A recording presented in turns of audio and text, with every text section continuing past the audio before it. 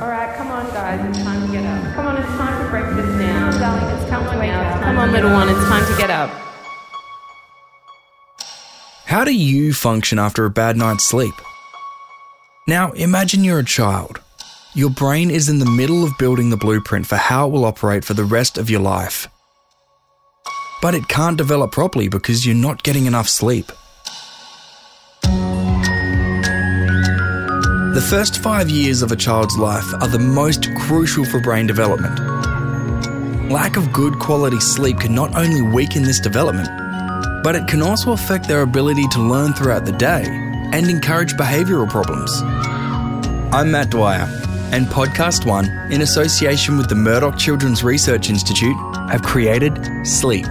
Professor Harriet Hiscock and Associate Professor Emma Sciberras help you identify sleeping problems in your children from infancy to secondary school and give you easy-to-understand steps to improve their sleep cycles and overall health, which helps everyone in the family. We'll cover the importance of sleep at each development stage and whether you should be concerned about more common issues like snoring and sleep apnea, as well as looking into more specialised areas like sleep among children with autism or ADHD. Put your worries and your kids to rest. Sleep, coming soon to PodcastOne. PodcastOne.